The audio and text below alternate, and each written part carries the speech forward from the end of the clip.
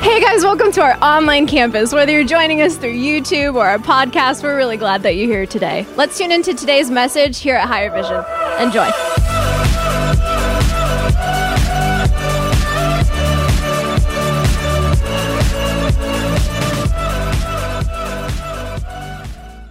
Well, good morning. We've been in the series called This Is Us, and I'm going to jump right into it today. We've talked about unity. We've talked about things like sexual immorality. We've talked about conflict.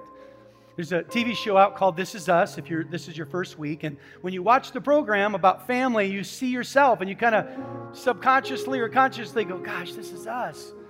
I used to fight with my siblings too. And as I've been reading through the book of Corinthians, I began to find myself saying, wow, this is us.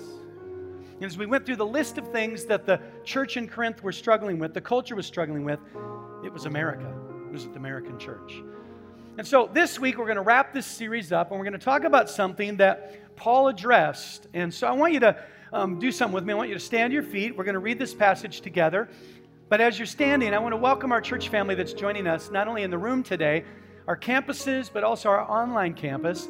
We have people in Arizona, Kentucky, Kansas, Oregon, all over the country and around the world. Can you put your hands together and welcome all your church family? Come on, we are glad you are with us today. So I want us to read 1 Corinthians 12, and we're going to start with verse 1. Let's all read it together out loud. Here we go. Now about the gifts of the Spirit, brothers and sisters, I do not want you to be uninformed. Paul says, listen, there's some things, the gifts of the Spirit, and here's the problem. You don't really know them. You don't understand them. And when you operate in them, there's been issues and problems. And so I want to make sure that you understand the gifts. So I want to say a prayer. And as we pray, will you do something? Not only pray for our service and for an anointing on the message, but I want to pray for all the people that were impacted by this horrible shooting in Pennsylvania. Imagine someone going into a synagogue, killing 11 people. Listen, we need God to bring comfort to that community today. We need for God's grace to be upon our first responders and officers and those that are there to protect us. So can we pray together right now? God, first of all, we lift up what took place in Pennsylvania. Lord, in this horrific tragedy, Lord, for these families that lost their friends and their husbands or kids, Lord, I just pray right now that you would bring comfort and peace to each and every one. Lord, I want to pray that you would you'd surround that community with your grace. And I also pray for, Lord, our leaders and the police and the FBI, that you just help them as we face a culture that's getting more and more evil and more violent. Lord, we just pray, God, move in our land. Bring revival in our land. And we claim the verse which says, where sin abounds, grace does that much more abound. We pray, let your grace rise. Let your church, Lord, be your hands and feet. Let us see evil decrease, and that, Lord, the gates of hell would not prevail against your kingdom. Bless this service, bless this message. Anoint every word and anoint our hearts to hear it and receive it in Jesus' name. And everyone said, amen. You may be seated. When my wife's sister started having kids, most of us, and my kids are all grown, but we had one of the family members have some young kids, a 1-year-old and a 3-year-old. And what's interesting is not long ago, one of those little kids, as an infant just walking, had a moment where everybody freaked out in the house. And here's why. Because they grabbed one of those precious collectible items that is glass, that if it's dropped, it'll shatter. And inside that collectible was a drink, I don't know if it was coffee or whatever, and no one was paying attention. And suddenly now, this little child is walking around, all happy, carrying this drink, and everyone's like, and we're running to grab it because we're afraid that this child's going to drop and it's going to break. The problem is the child wasn't old enough to understand the value of what it had. The reason I tell the story is I think what Paul is saying to the church is, you don't realize what you have. You have the power of the Holy Spirit inside of you, and there's gifts that have been given to you, and so you need to not be uninformed. You need to know about these gifts. You need to know about the power of the Holy Spirit. And so today, which is a little different than what I've been doing over the last several weeks, we're going to end in Corinthians with this topic that literally is 3 chapters worth. So I'm going to get through 3 chapters of the Bible in 30 minutes. How many know miracles still happen? It may go a couple minutes longer, but you'll be gracious with your pastor as I'm trying to get through it. So I want to give you the first point today. Hopefully we'll get to a couple other points, but here's point number one, and that is this. God has given you spiritual gifts. God has given you spiritual gifts. If you are a Christian, you have spiritual gifts. You just may not know about them. You may not be operating in them. So let's read what Paul said in 1 Corinthians chapter 12. He says, now to, what's the next two words? That's everybody. You know what that means in the Greek? Everybody. He says, now to each one, the manifestation of the Spirit is given for the common good. Manifestation is the gift. So now to each one, the gift of the Spirit, the gifts of the Spirit has been given to each one for the common good. To one, there is given through the Spirit, and then he goes on and begins to list them. So what I'm going to do is I'm going to go through and I'm going to talk about the list of the gifts of the Spirit, but I want to start by saying you need to understand something, and that is, I'll explain it this way. How many here have ever gone to the store and you bought something, and when you're done, this happened to me last Christmas, I went to the store, and when I was done, getting all the things that I was getting, the lady at the counter says, oh, and sir, here is your gift. And I was like, for me? Come on, you have one of those moments is this candid camera? Is it my birthday? I didn't know it was my birthday. For me? And they're like, yes, sir, this gift is for you. And then you learn it's this promotion where if you order so much, you get a gift with purchase. Can I tell you, that's kind of like what happens when you get saved. Because you get the Holy Spirit, and the gift comes with the Holy Spirit. It's a gift with purchase. Jesus Christ paid the price so that you could have literally God dwelling inside of you. You have a gift with purchase. Come on, somebody say amen. How cool is that? So what Paul is teaching us is that you have the gifts. Here's what you need to know. That it's for everyone. So everyone has the gifts. And number two, you can have more than one.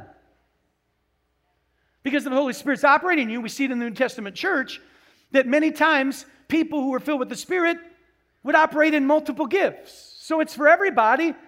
And you can have more than one. How many know good news? Come on, how many love gifts? How many like more than one? Right, come on, right here, feeling it. So let's go through the gifts now. If we've been given spiritual gifts, now I'm putting on my teacher hat today, so hang in there with me. We're going to teach through. So here are the gifts that the Bible teaches us we have access to because the Spirit is inside of us. He starts off and he says, to one there is given through the Spirit a message of wisdom or a word of wisdom, to another, a message or a word of knowledge by means of the same Spirit. I'm going to explain these gifts. So I'm going to start with the word of knowledge. These two often work together, word of knowledge and word of wisdom. And what will happen is that basically God has something that's unknown that only He knows, because how many know God knows everything? He knows the past, present, and future. And so something that He knows that's unknown to everyone else, He wants you to know. So it's called the word of knowledge. So He will give you a piece of information. Oftentimes, for instance, for me, I may be in the middle of a conversation, talking to someone, counseling someone, and suddenly the Holy Spirit gives me this impression where I know something about them. This week you had a big fight. There's been problems in your marriage. I have no way of knowing that, but the Holy Spirit tells it to me. It's called a word of knowledge. We see that with Jesus. If you look in the Bible, remember, there was the woman. She came to the well, and when she got to the well, she had her stuff, and He said, hey, would you like to get a drink? And because if you take a drink from the water I have, you'll never thirst again. And they had this conversation, and He said, why don't you bring your husband? And she goes, I don't have a husband. And then He gets a word of knowledge, and He says, that's true. You don't have a husband. You've actually been married 5 times, and the man you're living with right now is not your husband. And she's like, whoa, word of knowledge. Something that was unknown that God wanted him to know. Of course, He was God, and that's a whole other conversation. But the point is, we see that through Scripture. And what happens is God will give you a piece of information, and He wants you to share that. Why? So that people will stop and take notice and go, whoa, God is here in this moment.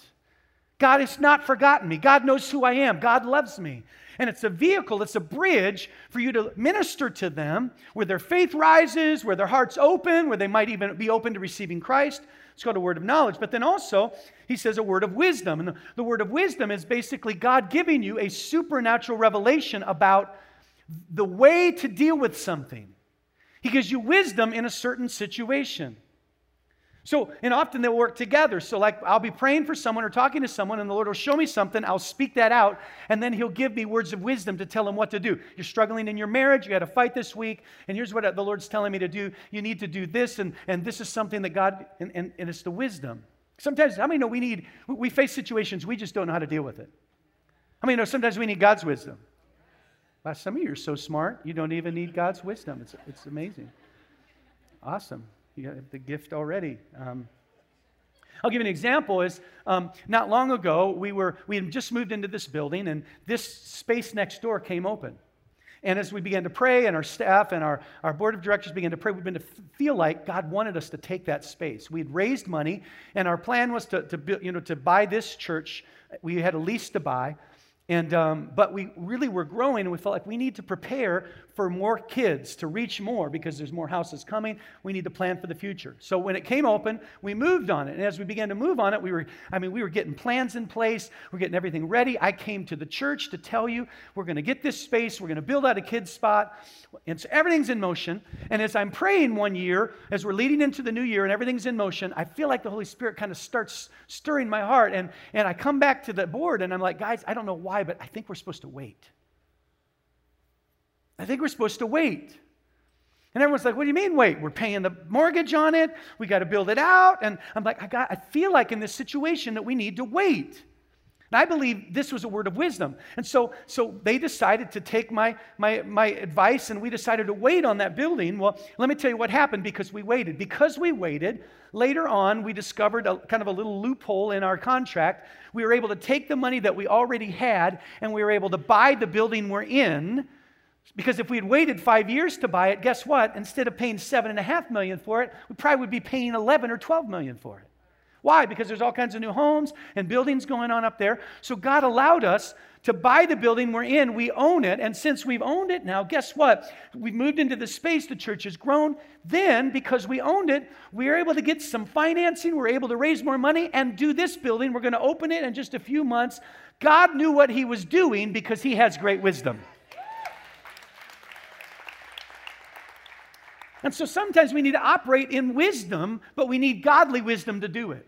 So it's called the word of wisdom. It's called the word of knowledge. And then he goes on to say this. He said, and to another, he says, the gift, or to another, faith by the same Spirit.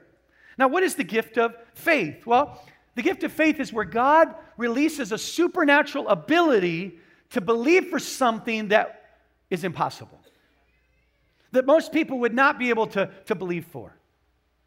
The Lord did that in my life. I'll never forget when we were over in our other building. I kind of tying in the buildings today. I don't know why, but it's a good example. We were in the other building, and there's a piece of property that came open in our valley. We needed to move out of where we were because we'd outgrown it. But there was no place to go, and the only place that was available was a piece of land that another church had bought and was going to develop. And so the owners of that land came to us and said, we know you need a bigger space. How about you buy this property? So I went to prayer with our team. And as I began to go to prayer with our team, I felt the Holy Spirit say, that's not your place. So I come back to the team. I'm like, guys, I'm going to tell you something.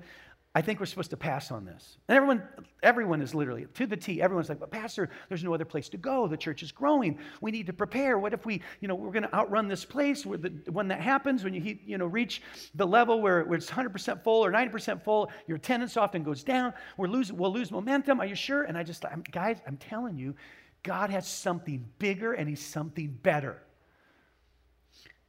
So we talked it through, and they're like, okay, Pastor, we're going to go with what you're feeling. And so we passed on the land. And something inside of me said, God, you are able to do the impossible. When everybody says no, when there's not an opportunity, when there's nothing there, God, you can part the Red Sea. God, you can do the miraculous. And so we began praying. Well, guess what? 6 months later, God brought us here and showed us this place. And after every other church that had tried to get this place and the city told them no, guess who they said yes to? They said yes to us. Why? Because God had put in my heart in that moment, and as I began to pray with the rest of the team, they began to have this faith. It was a supernatural faith, and God opened the door. They said yes to us. We moved in. God gave us $1.5 million miracle from the developer. We now own this place. The church has tripled. We've seen thousands of people get saved. We're opening a facility for kids because sometimes we need faith. Come on, somebody say amen. Now, we all have faith. The Bible says everybody's been given a measure of faith. But sometimes God will give you a gift to dare to believe for things others can't believe for.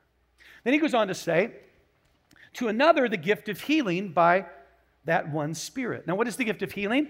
The gift of healing, first of all, we believe in this church that God can heal. Why? Because the Bible teaches that. And the Bible tells us that we're supposed to pray for one another when we're sick. If you're sick, call for the elders of the church, lay hands on you. Prayer of faith will save the sick, and the Lord will raise them up. I mean, there's many examples of people praying for sick people. And here at this church, we could tell you story after story after story of people who have had miraculous healings. All right? But the gift of healing is when God kind of touches someone with a special gift to pray for the sick. And sometimes it's a prayer. Sometimes it's even wisdom along with that prayer. Hey, listen, God wants to heal you of this, but I feel like you're supposed to change this thing in your diet, and you're supposed to. And so sometimes God will give someone a gift of healing. An example of this was Peter. Remember when Peter, as he was filled with the Holy Spirit, he operated in different things. And he moved into a phase where he flowed in a gift of healing kind of on another level than even the other apostles. Because the Bible said that he would literally, and this happened after, remember the man at the gate beautiful who was crippled, and he said, can I have something? And he said, I don't have silver and gold, but what I do have, I give you in the name of Jesus. Rise up and walk. He rises up and he walks, and then Peter starts walking in this gift of healing to the point where there was a season in one time where people would line sick people along the street, and the Bible says in Acts that when Peter would walk down the street, his shadow would hit them, and they would be healed. Sometimes God will touch people with a gift of healing. Maybe when you're out there sitting next to someone in a cubicle and suddenly you feel this stirring, you find out they're not feeling well, there's a sickness in their family, and you're like, man, I need to pray for them. Maybe God wants to put a gift of healing on you in that moment. And I saw that. There's a man by the name of Dale Gentry who years ago, he flowed prophetically, but he had a gift of healing. And I'll never forget, there was this woman, he tells a story, and that she'd been to every doctor that she could go to. She'd had pastors and leaders pray for her. But he was flowing in this gift of healing, and they said, would you go pray for her? And he went. After being sentenced to death in just a few months, you know what happened? He prayed for her. She went into remission, and she lived many more years and fulfilled what God wanted her to do, because in that season, he was moving in a gift of healing. Paul says you need to know these things. You need to understand these things. And then the next one, the Bible says, to another, miraculous powers. Miraculous powers. Sometimes there will be a spirit arise up in you where you can operate in the miraculous. In other words, you go beyond the natural. You do something that's not possible in the natural. God does it, obviously, but He'll use you. And we see this in the Bible, all throughout the Bible, right? Whether it was the Red Sea, the seas parted, or Jesus turned water into wine. I mean, you could go through the list.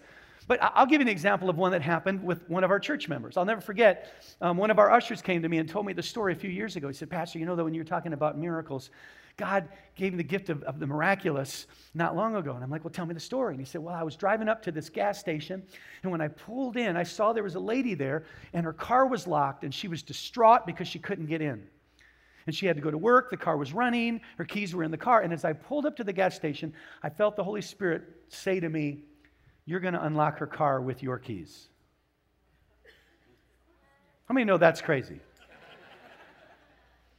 So he's like, okay, God, if that's you, I'm going to do it. So he says, I get out of the car, and he said, I said, ma'am, what's going on? She said, my car's locked. I think it was something like, if I'm late to work, I might lose my job. I mean, I don't know what to do, and I don't have AAA. And he goes, you know what, ma'am, let me take care of it. And he said, in faith, he said, it's just a step of faith. And let me just say, when you operate in gifts, you have to operate in faith. God won't force you to do it. You have to choose to do it. You have to step out. And so he said, let me help you out. And so he walks over to his car, takes out the keys of his Honda, and heads to the Chevy. And he walks up to the door, and he's like, I don't know about you, but I'd be doing this too. Be like, oh, dear Jesus, let this be for me. He sticks his key in the car, turns it, the door opens, he opens it up, and the woman gets in and goes on to her job. I'm telling you, we could talk about story after story after story that God will sometimes, what? The gift comes with the purchase.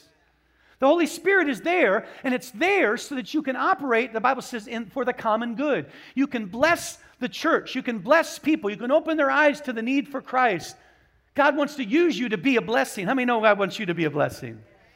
But we need to understand the gifts. The next one, and this will take me a few minutes to talk about, and that is, he says, not only the miraculous powers, but to another, prophecy.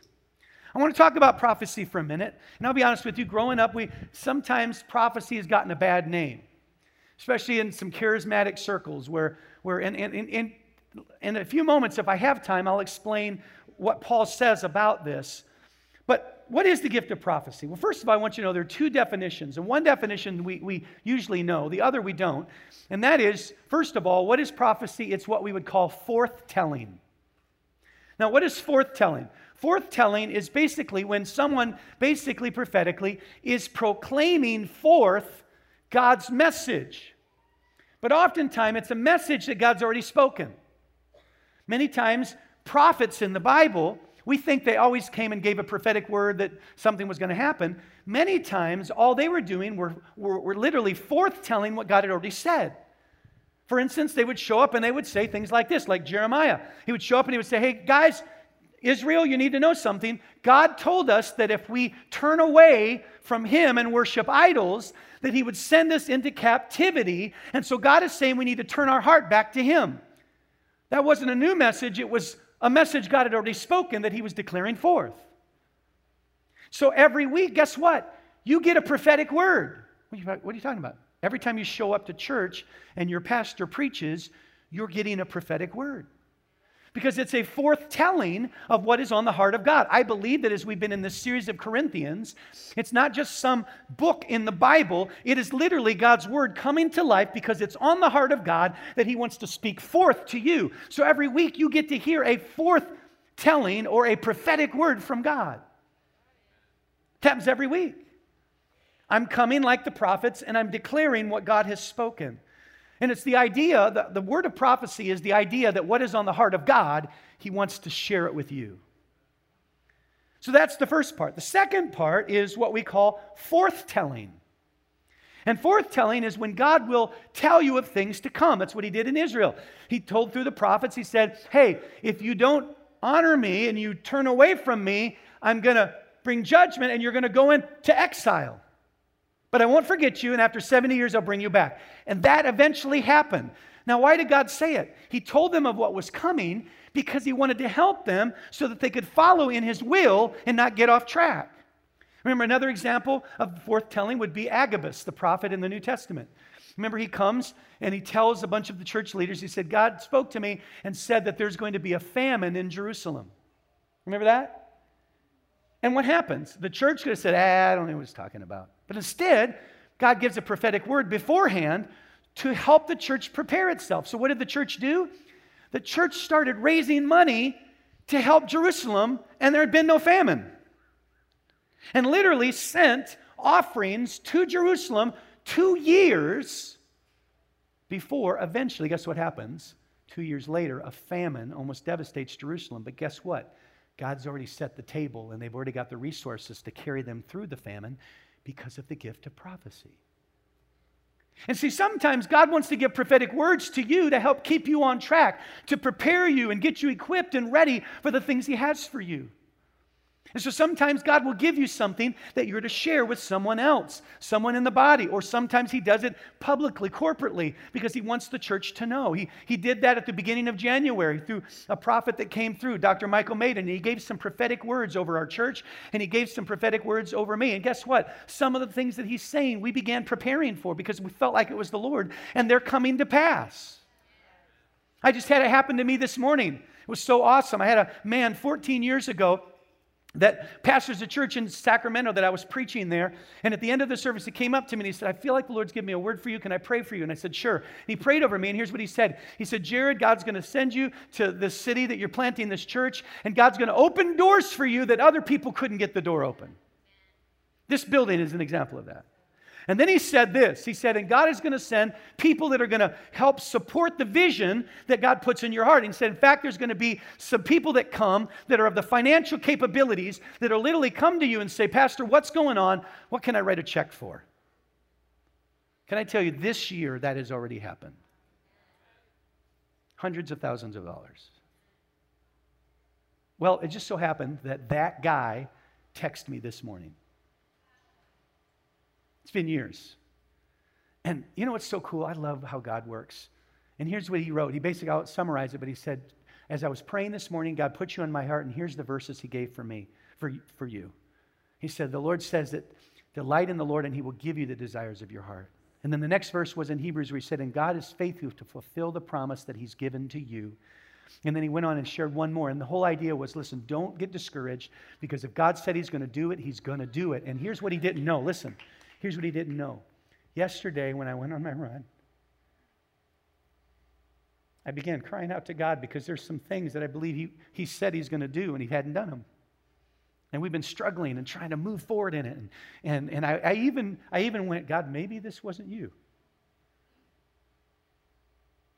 And less than 24 hours later, a 14-year-old friend who I haven't talked to forever sends me a message that's on the heart of God that needs to get to his people and says, my promises are true. Don't give up, because I'm not a liar. And what I say I can do, I can do. Come on, somebody say amen.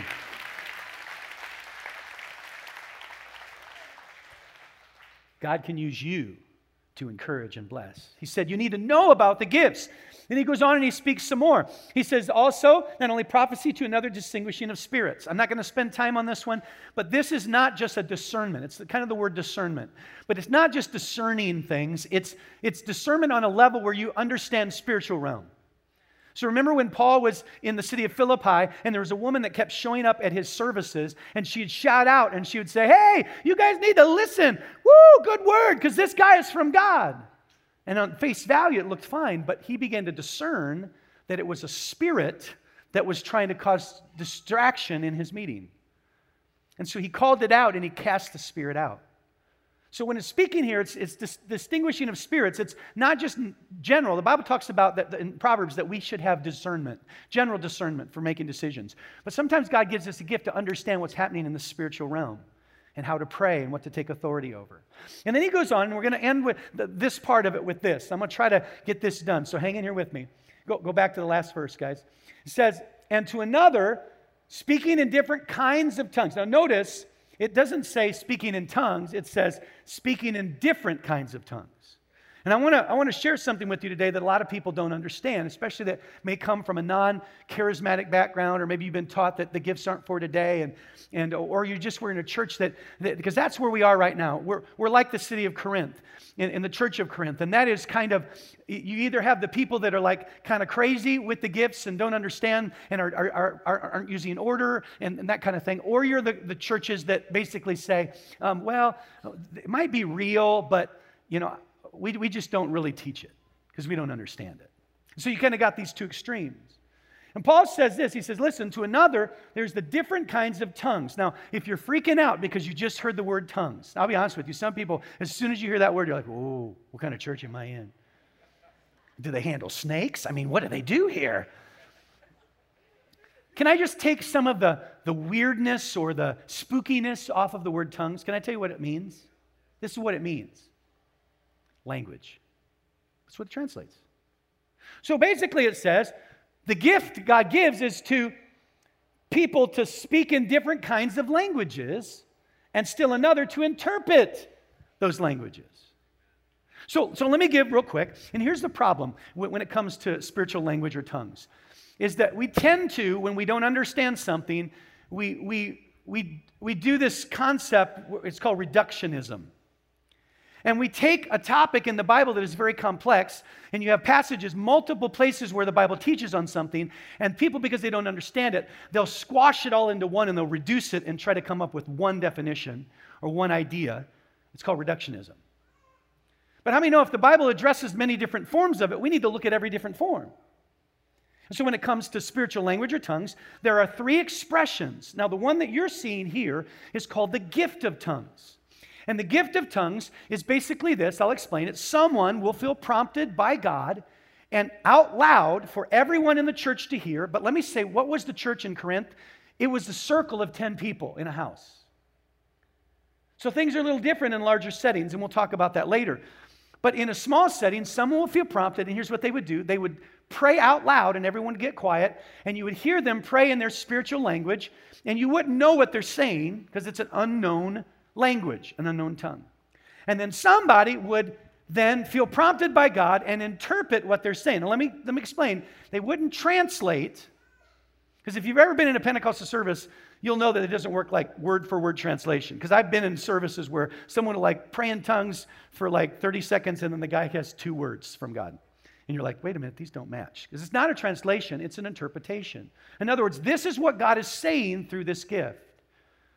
And they'll share it. And here's the reality. Those 2 together are basically a prophecy. That's all it is. Tongues and interpretation is a prophecy. And some of you saying, well, why even have the tongue thing? Why even have a spiritual language thing if it's just a prophecy anyway? And we'll address this in a few minutes because Paul basically later on says, for this setting, prophecy is better. Why does he have the tongue thing? Well, it's because of the other 2 expressions. Here are the other 2 expressions of tongues or spiritual language. The second one is what we call a missional purpose. So, for instance, someone will speak, and it says different kinds of languages. They won't speak in an unknown language. They'll speak in a known language that they don't know, that they haven't been trained in. On the day of Pentecost, right, when the Holy Spirit came, they were missional because they spoke in a language they didn't know how to speak. And because of that, people came, they listened, they gave a message, and 3,000 people got saved. There was a missional purpose to what happened. In other words, God used it as a supernatural sign to awaken and open someone's heart in faith to receive either Christ or receive something that God was doing. So that's the other purpose. That's why it says different kinds of tongues. This happens today. Not often, but it does. I'll give you a personal example. My brother Wayman, 5 years ago or so, he was in Brazil. And how many know in Brazil they speak Portuguese? I can tell you, I've lived with my brother for years. He does not speak Portuguese. Even if he tried, it wouldn't sound like Portuguese. And so what happened, at the end of one of his service, he was preaching through an interpreter. At the end of the service, he started praying for people. And as he began to pray, he came to a woman.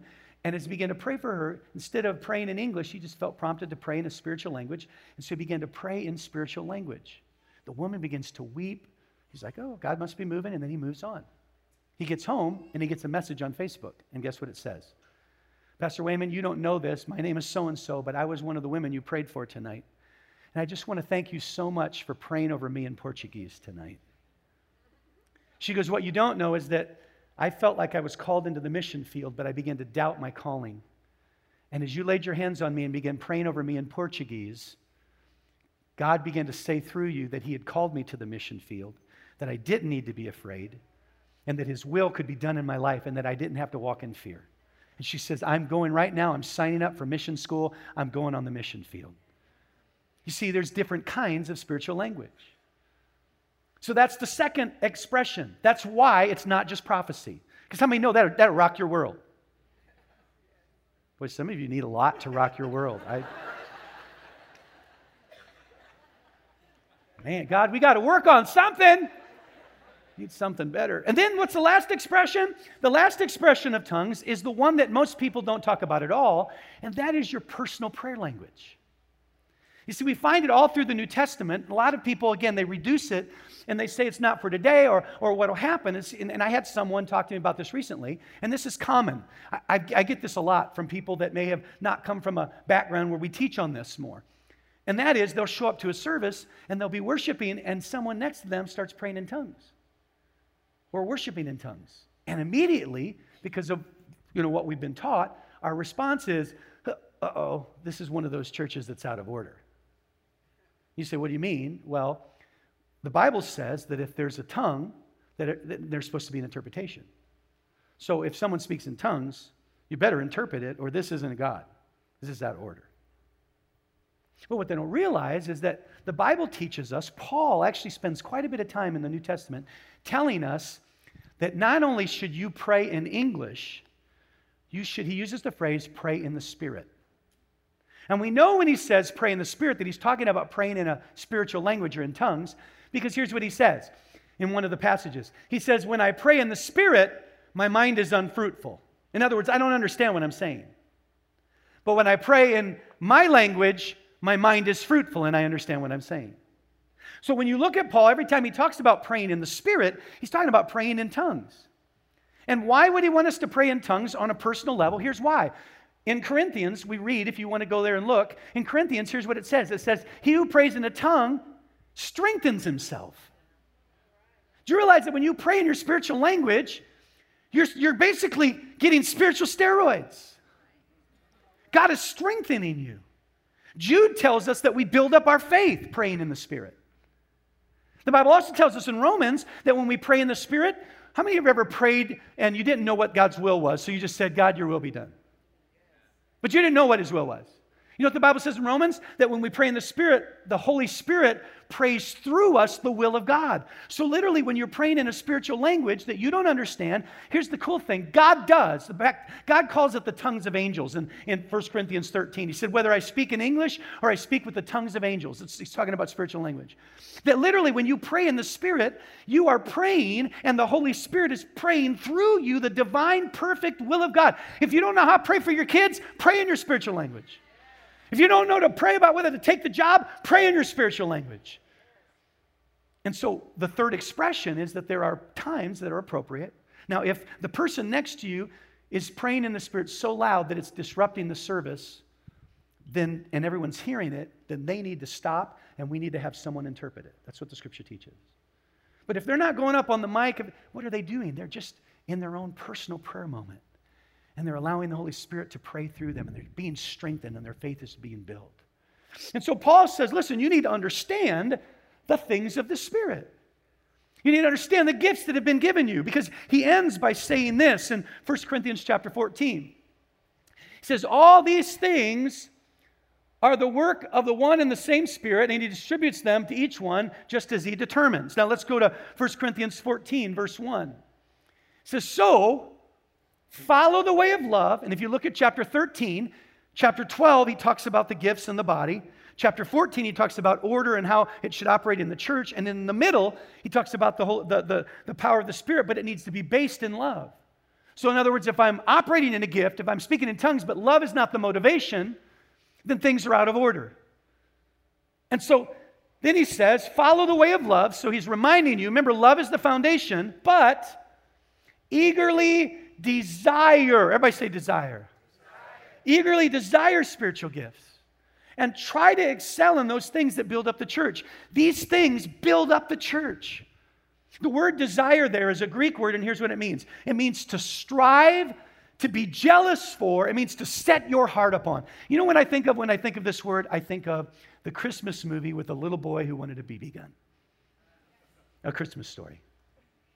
And he wanted his Red Ryder, come on, so bad, that's all he could think about. It's all he could talk about. His mom thought he was going to shoot his eye out, but he would not give up on that desire that he had. And my question is, do you have that kind of passion and desire to operate in the gifts that God has given you? Because here's what a lot of people say. And here's what I get from other pastors. Well, if God wanted me to have it, he'd give it to me. And maybe what Paul is saying is rather than sitting back and going, man, I'd like to, well, if God wants me to do it, he'll do it. Maybe what he's saying is, you know what? Maybe what you need to do is say, God, I'm going to do whatever I can do. If I got to study up on it, if I got to get someone to pray for me, if I got to get around people that are operating in it, if I need to take some classes on it, if I need to fast and pray, God, I want a desire. I want that BB gun. God, I want that BB gun. When Christmas comes, I want what you've given me.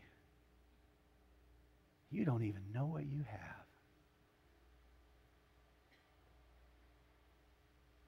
And I want to so bad finish my last point, but we're running out of time. Well, I think I might. Is that okay? I think I might just do a couple more minutes. How many give me a couple more minutes? All right, 2, 4, 6, 8, 10. We got lots of time. All right. I'm going to give you the last point. Here's the last point. Last point is this. God has guidelines for spiritual gifts. Look what he says in 1 Corinthians 14. He says, what shall we say then, brothers and sisters? When you come together, everything must be done so that the church may be built up. Here's what he's saying. He's saying, listen, there's a process for this. There needs to be order. What was happening in the church is they were speaking over each other. They were doing it for selfish persons so they could look spiritual. And so Paul says, listen, we need to get some order here. We need some guidelines. So I'm going to give you real quick the guidelines. Guideline number 1, he says, whatever you do, it should be edification. It shouldn't be for yourself. It shouldn't be to beat someone down. Even if it is something that's more corrective, it needs to be done in a way that edifies and builds up, not tears down. How many know that when we discipline our kids, we don't tell them they're stupid and they're dumb and you'll never amount to anything, because look at what you did. We help them to edify them to be better next time. Come on, you know what I'm talking about. So the gifts should operate with edification. Secondly, the gifts should operate in order. I grew up in Pentecost, and in a lot of Pentecostal circles, things were crazy. Because there was a lot of people that were newly saved because the gifts were encouraged, and so they were just stepping out there and going for it. How many know that when you get immaturity, and can I stop and say something? Listen, the Holy Spirit is not weird. People are weird. So when the Holy Spirit goes through weird people, sometimes he appears weird. And how many know that when immaturity comes and there's not order and there's not edification, things are done right, you can go from godly to goofy really quick. You can go from prophetic to pathetic really fast. Come on, I'm going to talk about. And that's what began to happen in the church. They got weird. And Paul said, listen, you need to not pray over each other. You need to not keep praying in tongues without an interpretation. There needs to be order. The next thing he says quickly is there needs to be a testing or proving. So when you do give a word, especially if that word is meant to be for the body in general, that word needs to be judged. You need, especially if it's the realm of correction or direction. What he's saying is there needs to be accountability, and that was the problem in a lot of charismatic churches when I was growing up, is there's no accountability with the gifts. So people would do whatever they want and say, God told me, and then crazy things would happen. Here at this church, if you have a prophetic word, first of all, you need to know we give prophetic words all the time. Every week when I preach, and sometimes in the middle of services, we'll stop and say, hey, the Lord's saying, and we'll share it. This is what I believe God's put on my heart. But on the other side of it is that if you had a word, what would you do with that word? Well, if it's for the body you believe, you'd bring it to one of our pastors and say, hey, God spoke to me.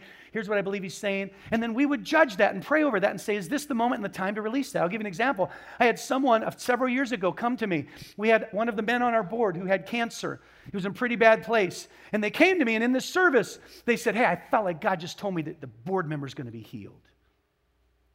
When they brought it to me, as I prayed about it and I thought it over, I felt like that it wasn't not necessarily I wasn't saying that it wasn't from the Lord, but I didn't feel like it was for that service. I didn't feel like I should share it. And so here's what I did. I got up and I said, someone gave me a word and they talked about healing. And I kind of shifted the focus of it. And I said, listen, we serve a God that heals. And they shared that they believe God wants to heal someone. And I began to move in the ministry of healing. We began to pray for people. Good things began to happen. But I never gave the word that the man would be healed. And let me tell you, I'm really glad I didn't, because 2 weeks later, the man died. And I was standing next to his bed with my hand on his arm, praying for him to be healed. He was proclaiming healing as the last thing that came out of his mouth. He said, I'm going to be healed. And can I tell you, he was, because he's not got cancer now. But it wasn't the healing that we would say is a healing here on earth. Imagine if we had promoted to our church prophetically that God was going to heal that man. Imagine the confusion, the questions that people would have had as new believers in our church, people that have been around. Aren't you thankful that God allows us to judge the word, to test the word, and to bring maturity to it? And then he goes on to say this. He said self-control. That if you have an unction of the Spirit, it doesn't take over your body. Now, there are times where people will feel such the power of God that they crumble under his presence and fall, or things like that. But when it comes to a prophetic word, when it comes to a gift, it doesn't take over your body and your tongue, and you can't help yourself and you have to speak. Paul literally says that in corporate settings, here's the reality. You need to understand that you have control. Because what was happening is people would be preaching or talking in their church service, and someone would interrupt them. And he talks about this order issue. There was interruption going on, and people were speaking out words and starting to speak in tongues in the middle of the message or different things like that, while another prophetic word was being spoken. And we already know that's not the way it's supposed to be done, because they thought that the Spirit took control of them. And Paul addresses this issue of order. He talks about a lot of things. He talks about don't have more than 2 prophecies or 2 tongues without an interpretation. And then he even talks about women. And some people use this passage to say women can't talk in the church. It's used with another passage. But the context here was that women were being influenced by false teachers and people of false doctrine. And what was happening is in the small groups, in the church services, while someone was teaching, women were interrupting the teaching by telling their husbands, hey, that's wrong. His teaching isn't right because so Bob told me that this, and it was causing confusion in the service. And so Paul is addressing the order. He says, you're out of order. You need to talk to your husband about that at home. Don't interrupt the service. So Paul says, listen, it's important. You need to understand that the Holy Spirit's not going to bring confusion, take over. And then he ends with this. He ends with saying the other thing you need to know is it's prophecy first. This is what I mentioned earlier, and it's simply this. Here's what Paul says. Paul says, listen, for a public gathering, the best way for God to communicate his heart is not tongues and interpretation. It's prophecy. Now, I asked myself the question, why did he say that? I think, number one, he doesn't list it here, but I think it's because it's way faster. But number 2, he tells us, he says, because if you start speaking in tongues and there's lots of new Christians or new people there that don't know God, unbelievers, they're going to be confused and not understand what's going on. She said, so prophesy, because it'll lay their heart bare, God will speak to them and God can use it. Sometimes the tongues will confuse everyone. So it's better. Now, there are times where you can have a tongue and an interpretation together. It becomes a prophecy. But in general, what he's saying, it's much better prophecy in seeker services and services with unbelievers. But in services where they're believers, tongues and interpretation are an awesome form of God's gift to encourage and edify the church as well. The point is that you got a gift and you don't know what you have.